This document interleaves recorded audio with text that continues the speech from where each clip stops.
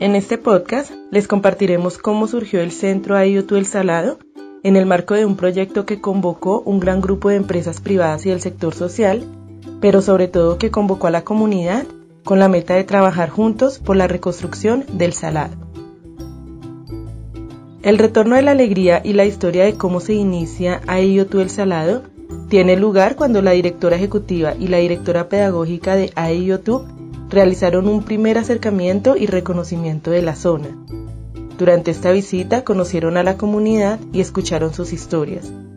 Su primer encuentro fue con las madres comunitarias de El Salado. Ellas eran en el momento las encargadas de ofrecer bienestar, educación y cuidado a los niños. Ante la pregunta de cómo llegar a una comunidad que se ha cerrado tanto a causa del sufrimiento, teniendo presente la masacre y el desplazamiento masivo que esta zona del país había presentado en el año 2000, y ante la pregunta de cómo invitar a participar a quienes por las situaciones que han vivido ya no confían, era de suma importancia entender su historia y comprender que para construir comunidad debemos ser flexibles, involucrar al otro como socio, edificar sobre nuestros sueños, hombro a hombro, día tras día, sin rendirnos, lejos de los juicios y dispuestos a romper paradigmas. Se buscó entonces hacer una invitación a las madres comunitarias para hacer parte de Relato.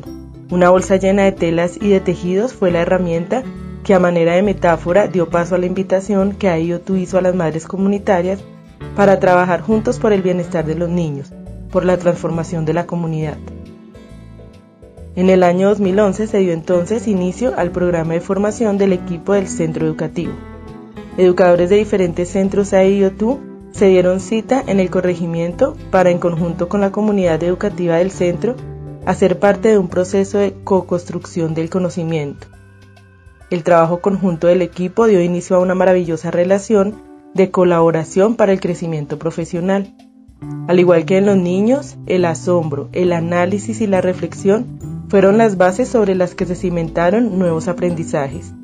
El grupo de madres comunitarias transitó para convertirse en maestras de Relato y así comenzar la atención de los niños aún en la infraestructura de los hogares comunitarios. Los espacios se llenaron de nuevos materiales, integrando elementos propios del entorno, de los niños y de las familias.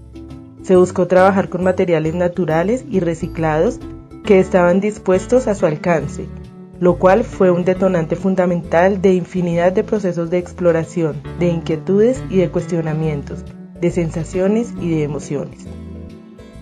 Desde el reconocimiento del contexto de la comunidad, los educadores identificaron una necesidad por crear conciencia ambiental sobre un manejo adecuado de los desechos, no solo para darles nuevos usos, sino también para resaltar la importancia de la estética de los espacios públicos libres de basuras.